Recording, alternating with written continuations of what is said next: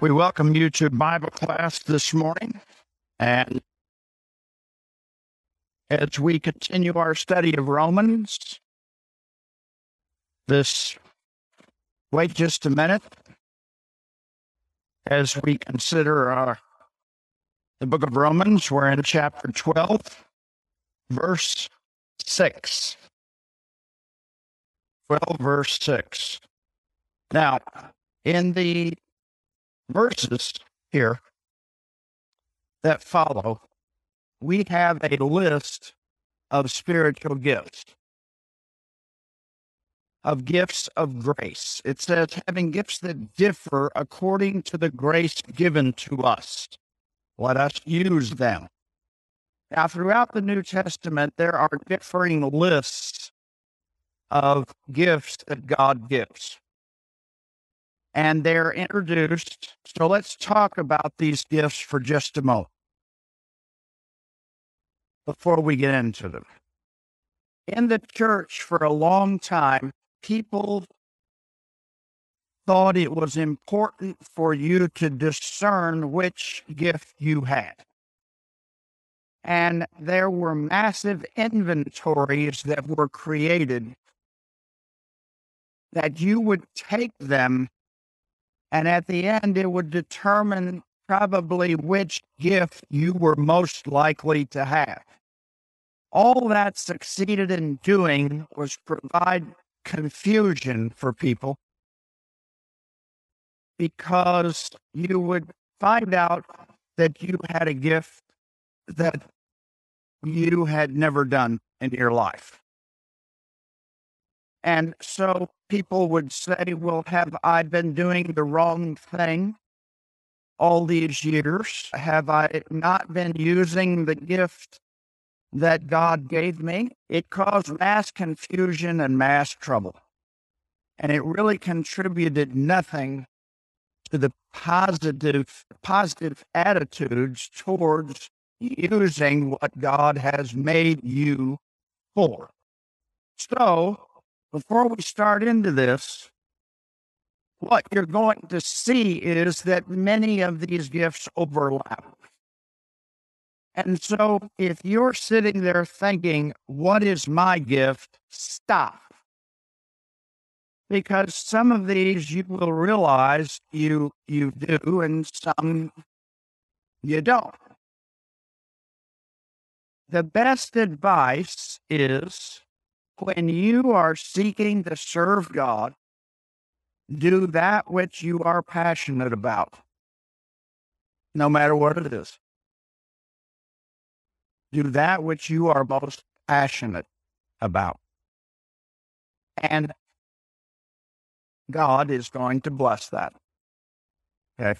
God is going to bless that. So let's start through these. All right. The first one is prophecy. Now, when we hear prophecy, we're always thinking, well, then that means you can tell the future. The word prophecy does not mean that.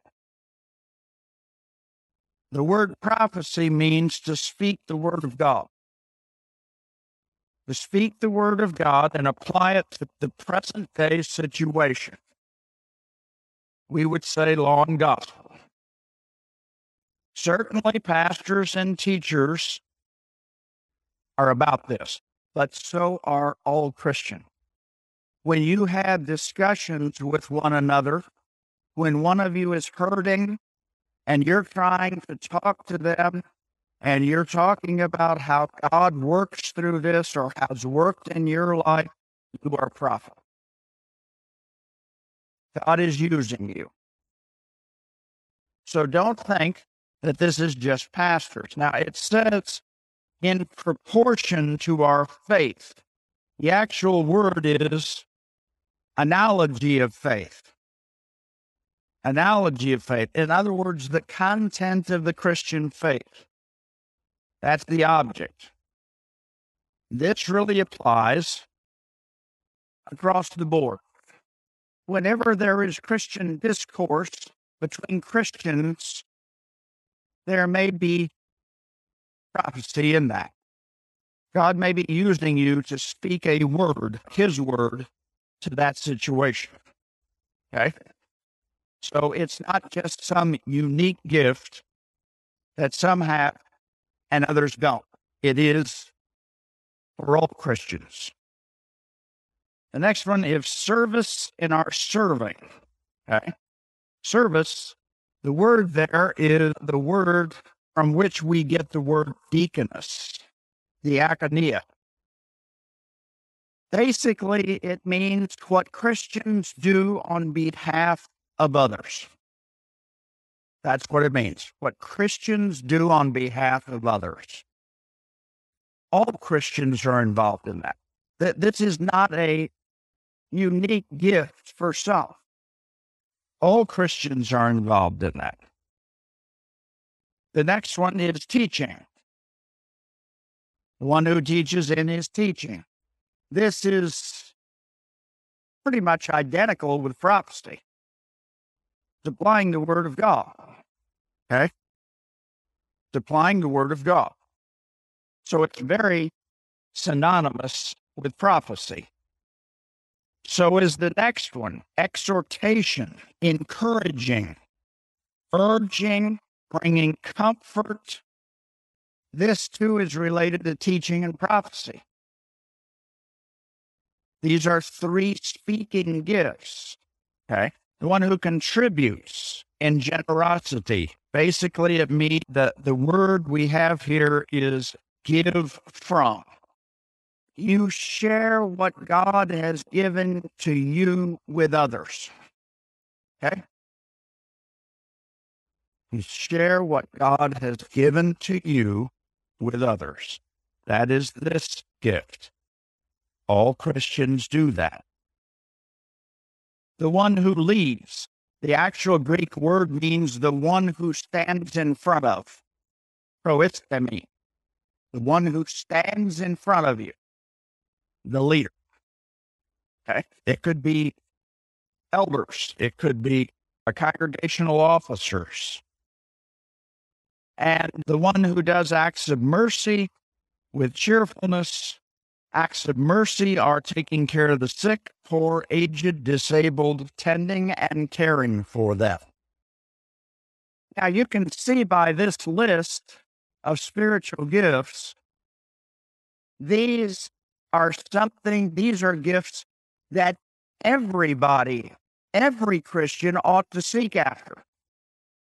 Every Christian has done at some point in their Christian life. Prophecy, teaching, service, contributing. So it's not that you need to figure out, well, I've got this gift, so I'm not going to do that anymore. Okay. I'm not going to do that anymore. That's not the point of this. That God gives these gifts as gifts to the church. And when the body of Christ is together and everybody is seeking to do these things, it's going to work out pretty well. It's going to work out pretty well. So don't try to make this, I've got to discern what my gift is. No. These are things that all Christians need to be about. All right, let's move on. 9. Now, what we're going to be talking about here is the concept of love and the attributes of true, genuine, God-like love in this section. And this first section is very much focused on how we treat fellow Christians. Now, we're going to get beyond that, but that's where we're going to start. So the first is let love be genuine. The actual word is love should not be hypocritical. Love should not be hypocritical. And the point is, the positive is, it should be genuine. And the word is agape. So we're dealing with God's perfect love for us, and we are to seek to emulate that in our lives. God's perfect love in Christ for us serves as the foundation and motivation for all Christian behavior. It all begins with God's love, perfect love for us. That then empowers and enables us to do likewise. Now, we're not going to be perfect at it in this world, but it's not just an example. Don't think of it as just an example. It is empowering. It is empowering. And his love for us in Jesus Christ is what makes the difference. All right. Abhor what is evil, hold fast to what is good. The words imply that you are revolted by evil. You are revulsed by evil. It makes you sick. Okay? You don't want anything to do with. That should be our attitude towards evil. Okay? But then on the other hand, it says, hold fast to what is good. The word is cling. Cling to what is good. Cling to what is good.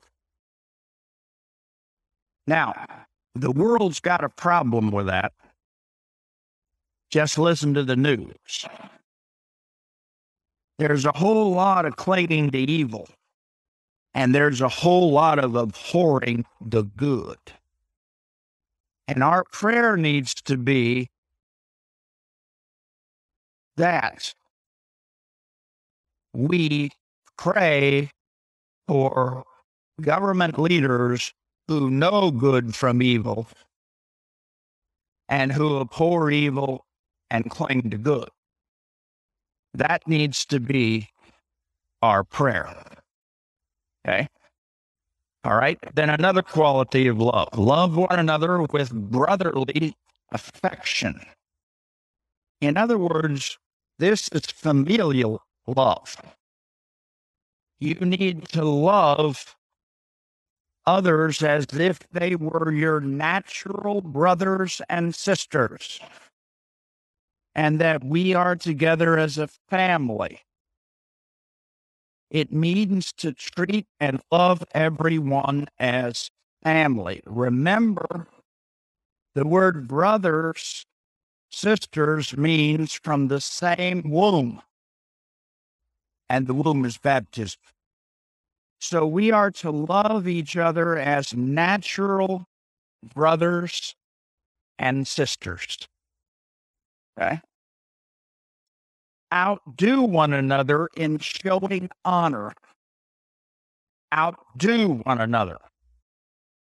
Take the initiative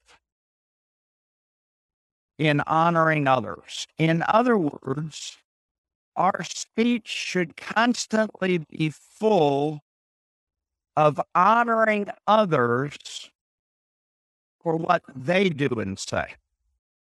Not ourselves, but others. Holding up others, building up others.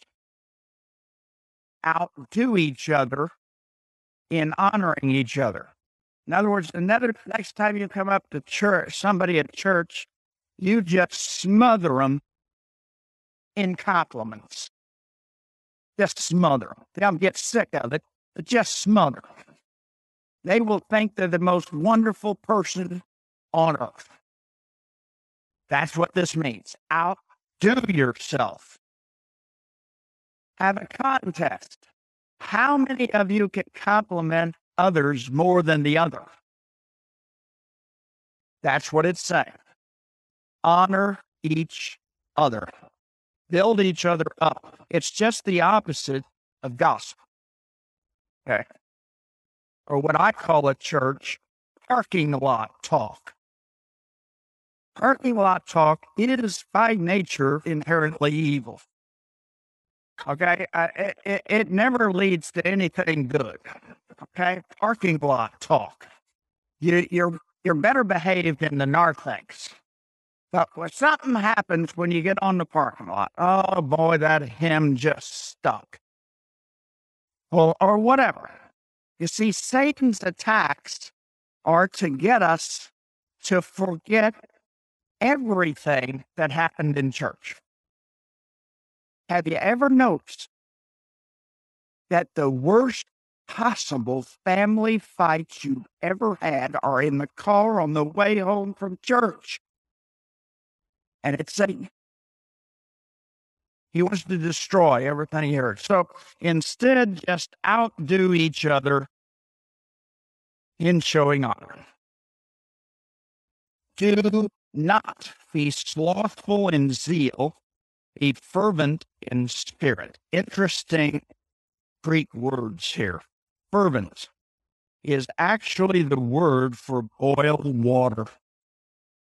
And what it's saying is, don't get caught up in passive laziness. But a good translation would be, allow the Spirit to set you on fire. Allow the Spirit to set you on fire. Okay? In other words, you want to be on fire for loving others, for honoring others, for serving others. Let the Spirit set you on fire. Okay? All right, stop me if you want to ask anything. All right. Be fervent in spirit, serve the Lord. Okay? So let the Spirit set you on fire. Rejoice in hope. Now let's talk about the word hope. We have before, but just as a reminder. When you say, well, I hope we have steak for dinner. That is a wish. That is a wish. That's the usual way we use hope. Hope in the scriptures does not mean wish.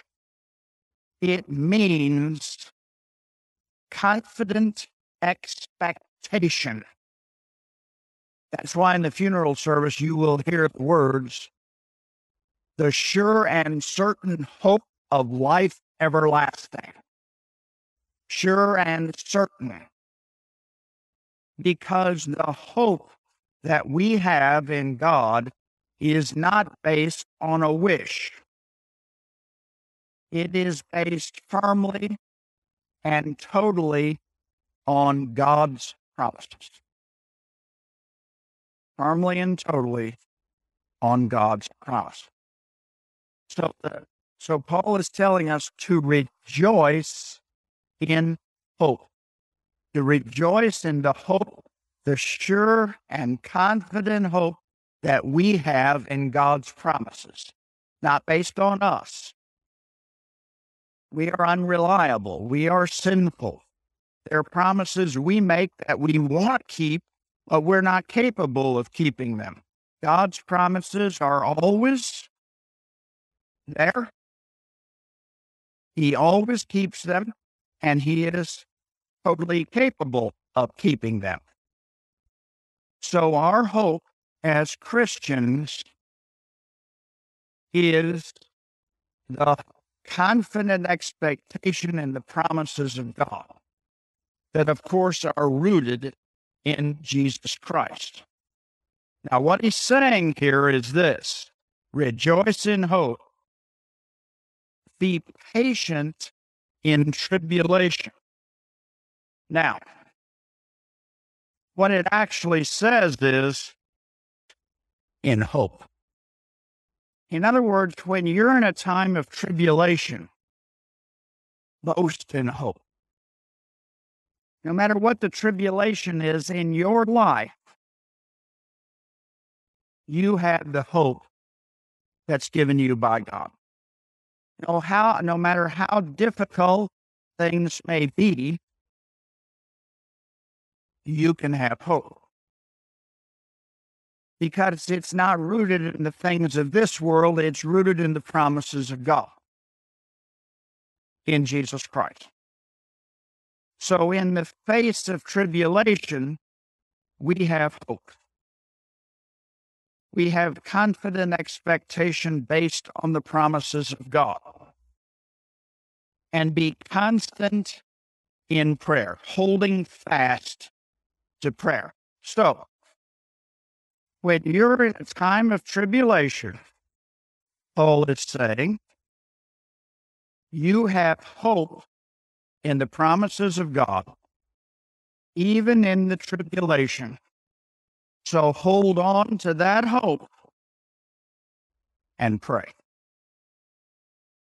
Hold on to that hope and pray.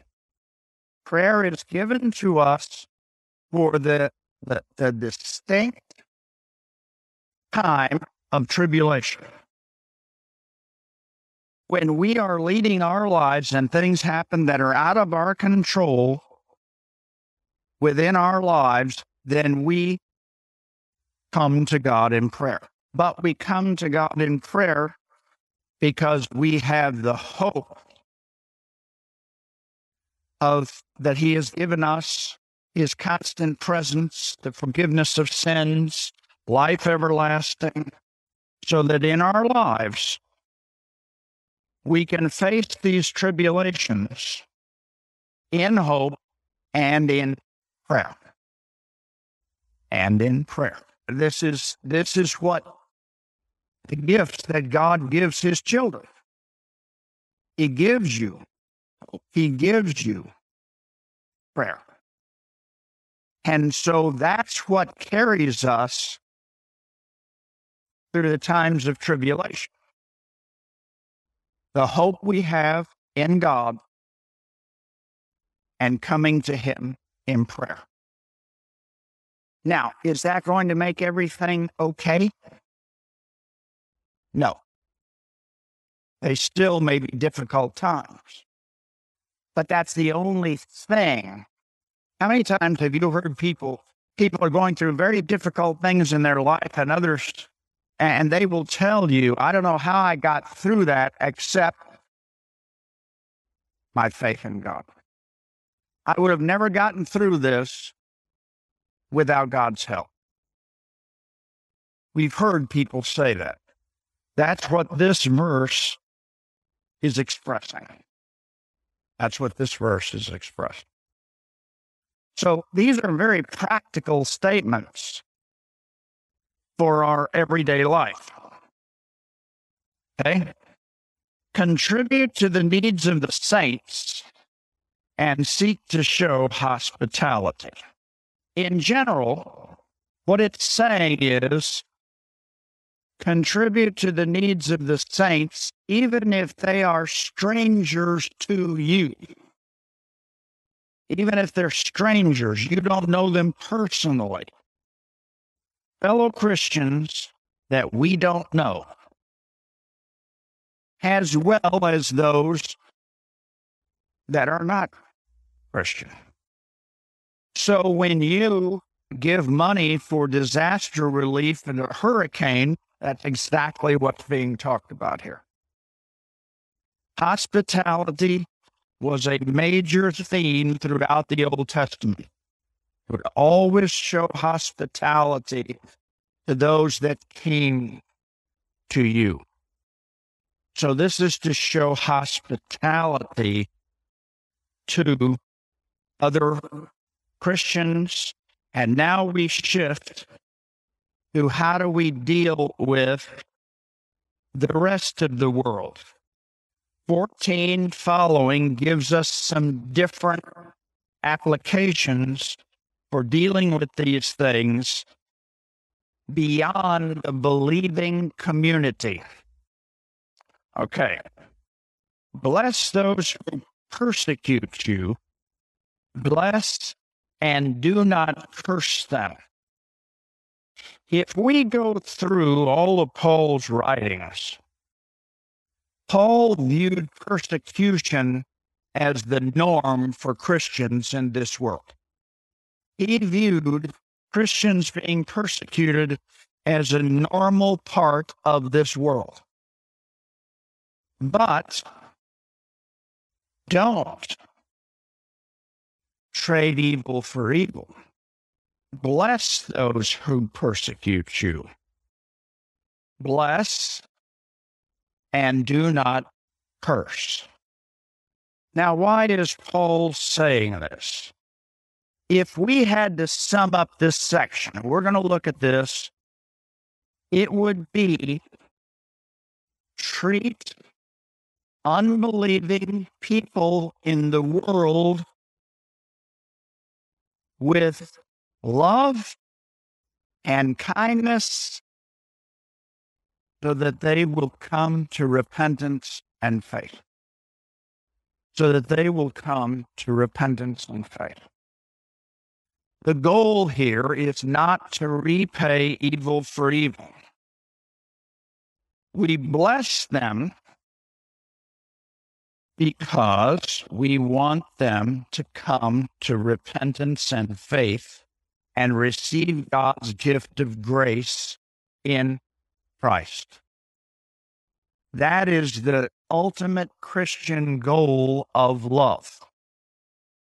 That's why Paul is saying, bless, don't curse.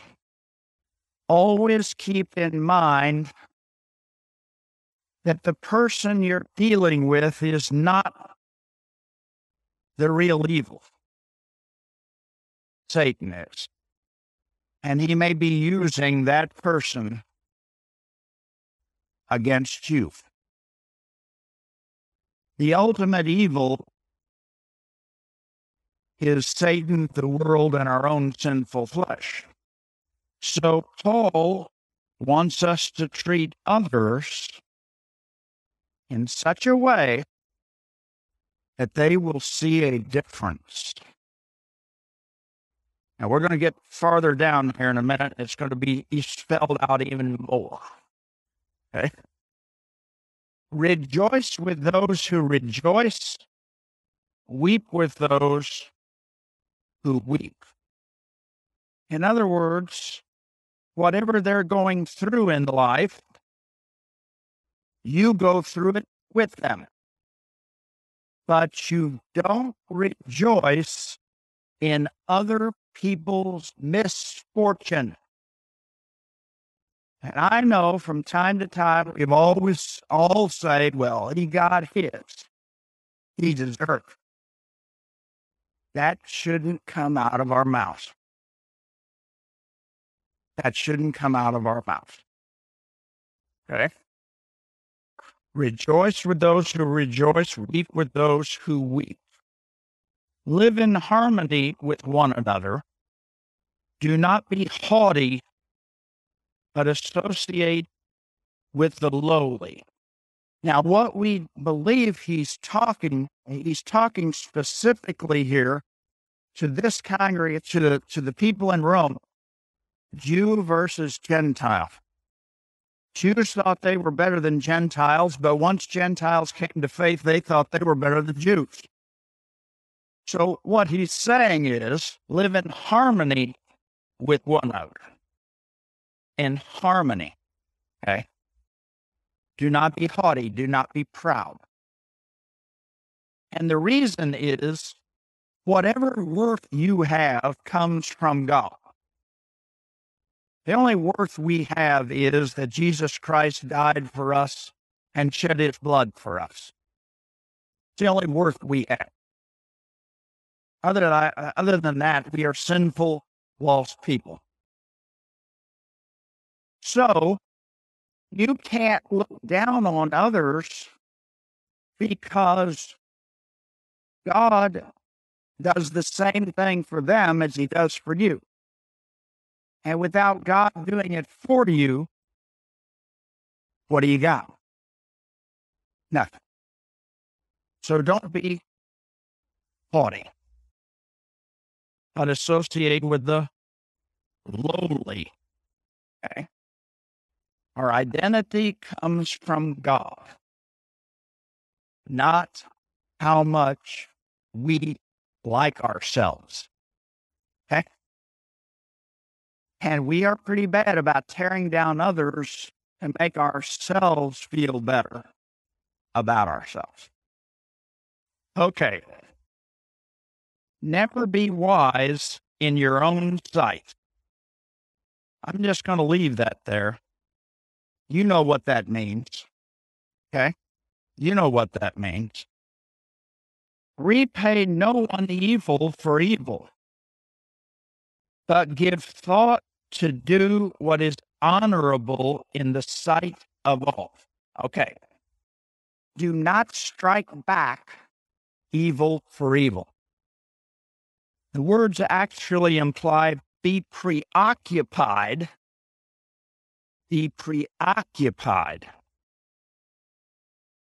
with doing the honorable. And the honorable here, the word actually means unobjectionable, blameless, or excellent.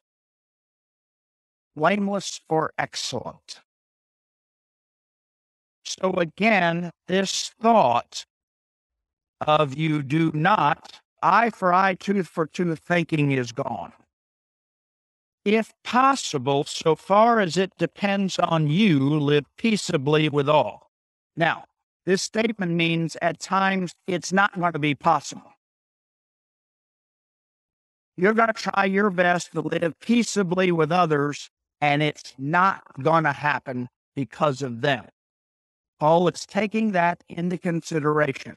That as far as it depends on you, you try to live peaceably with everybody, even if it's ultimately not possible, because if it's not possible, God's not going to hold you responsible if you did everything you could possibly do. He's going to hold the other person. So it's not always possible on your part to fix every relationship and situation, but you should try as far as you can. 19. Beloved, never avenge yourselves, but leave it to the wrath of God. For it is written, vengeance is mine, I will repay, says the Lord. Okay, that's a quote from Deuteronomy. We are not to take vengeance. We are not to take vengeance. God will handle it. And why are we not to take vengeance? Because sometimes we would be wrong in doing so. Sometimes we would have misjudged the situation. Sometimes we would go too far. So vengeance belongs to God. Okay? Not evil for evil. Now, the next one really puts it in perspective. To the contrary, if your enemy is hungry, feed him. If he is thirsty, give him something to drink. For by so doing, you will heap burning coals on his head. Now, the point of doing good is not to make your enemy feel awful. That's not the goal in any way, shape, or form. The goal is for them to see a difference, for them to see a difference, with the ultimate goal of them realizing that they need to rip what they've done. And hopefully you heap burning coals on their head so that they realize they are in error and they repent. Or they ask you, after all I've done for you, why did you treat me like that? Then the door is open for you to win.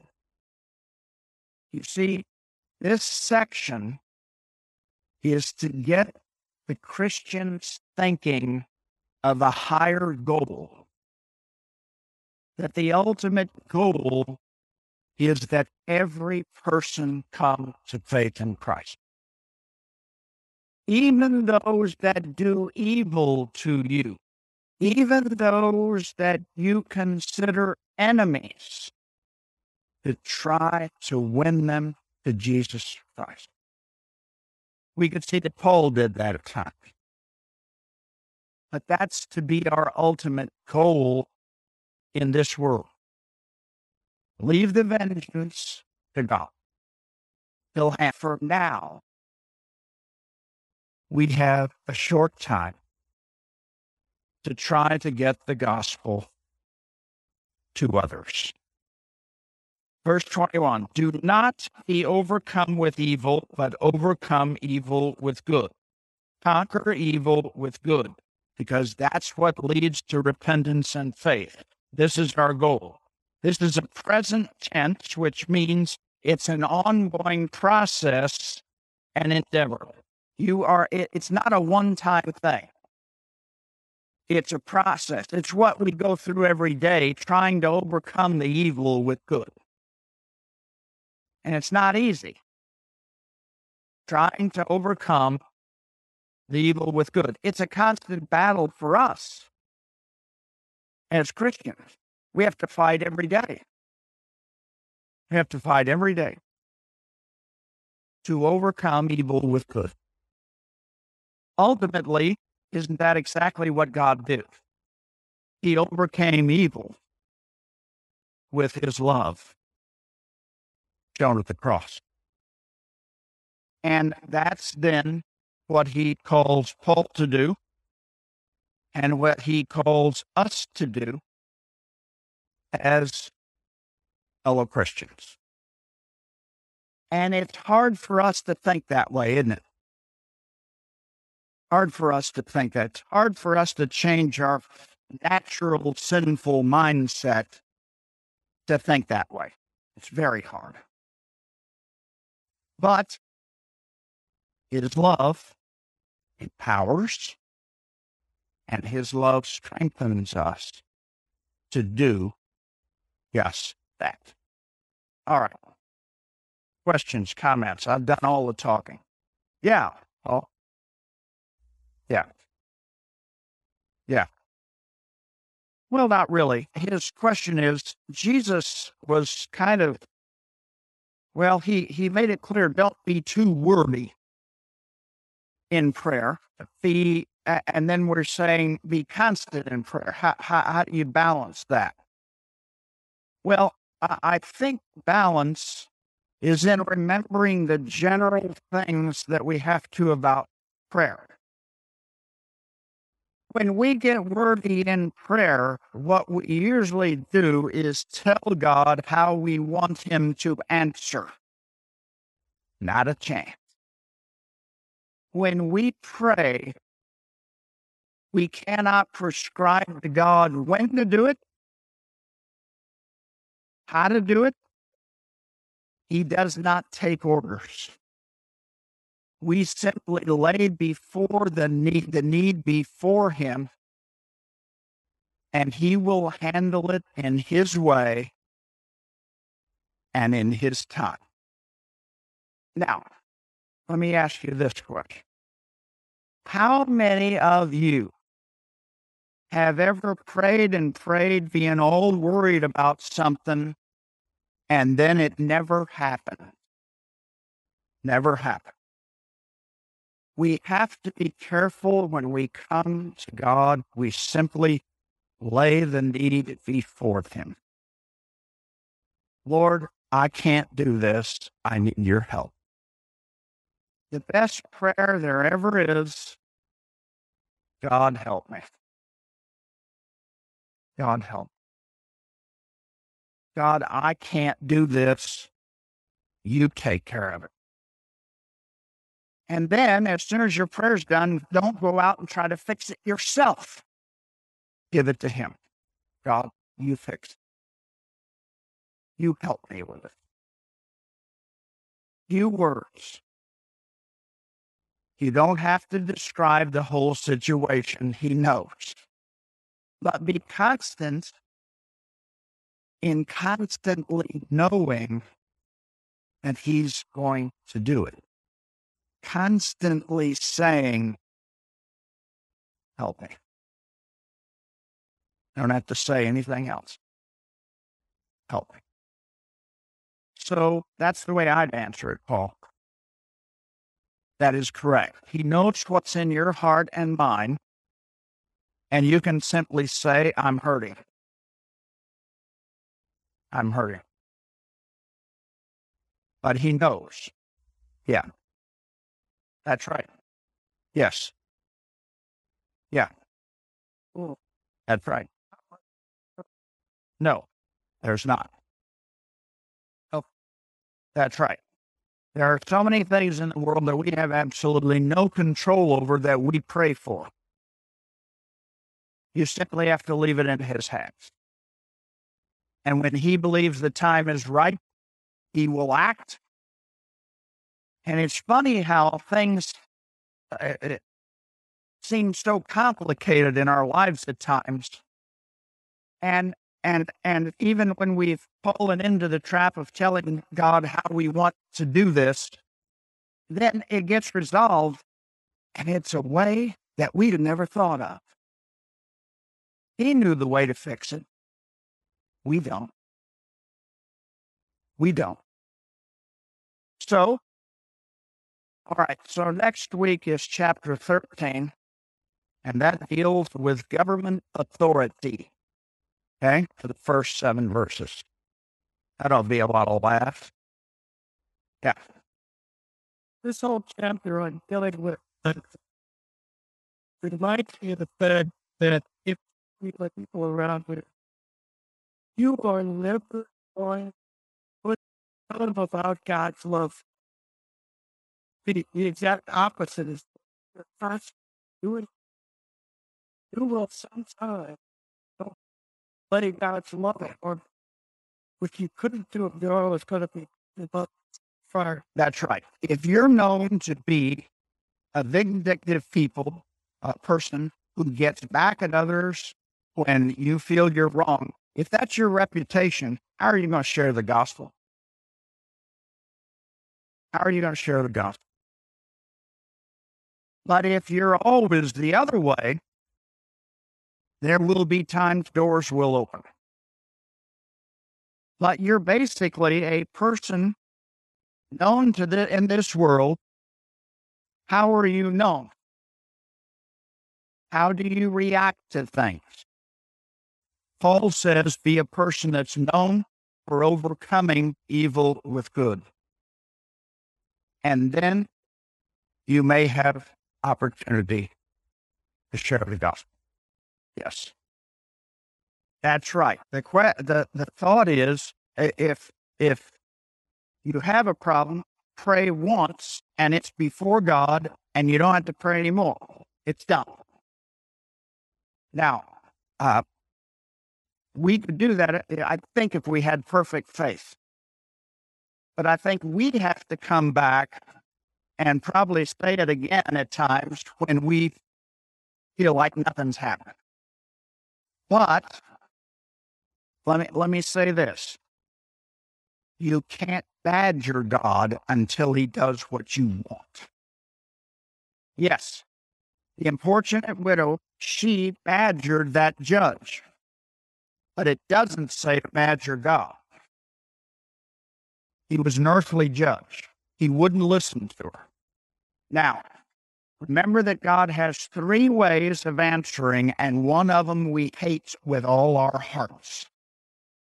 Yes, no, and wait.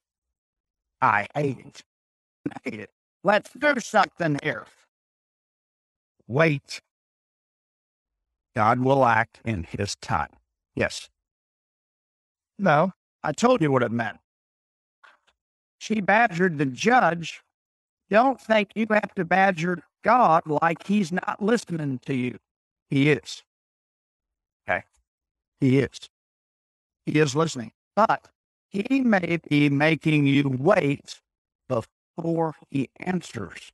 So you may keep badgering him, but he will act in his time. But you don't have to badger him. Okay. You don't have to badger him. He's going to answer in his time, the way he sees fit. And let me warn you now, God loves to wait to answer till the last minute to see if you trust him. Loves to wait till the last minute. I'll tell you this story to close. I'd been dating Joanna for many years in college. It was time for me to either put up or shut up. So I had absolutely no money to buy an engagement ring. So I thought I'd be a man of faith. I was studying, so I said, God, I've got to do this. So I went down to a jewelry store in Fort Worth where I lived, and I ordered an engagement ring. And I said, that was Christmas. I'll be back at spring break to pick this up. Well, spring break came and I still didn't have a penny. Last day of spring break came. I had to go home the next day. The jewelry store was open that day only. My dad comes in and he said, I've been meaning to tell you, I filed your tax return and you got a refund. Here's the check. It was for the exact amount of the ring. Last minute? You betcha. That's the way God works. The grace of our Lord Jesus Christ and the love of God and the fellowship of the Holy Spirit be with you all. Amen.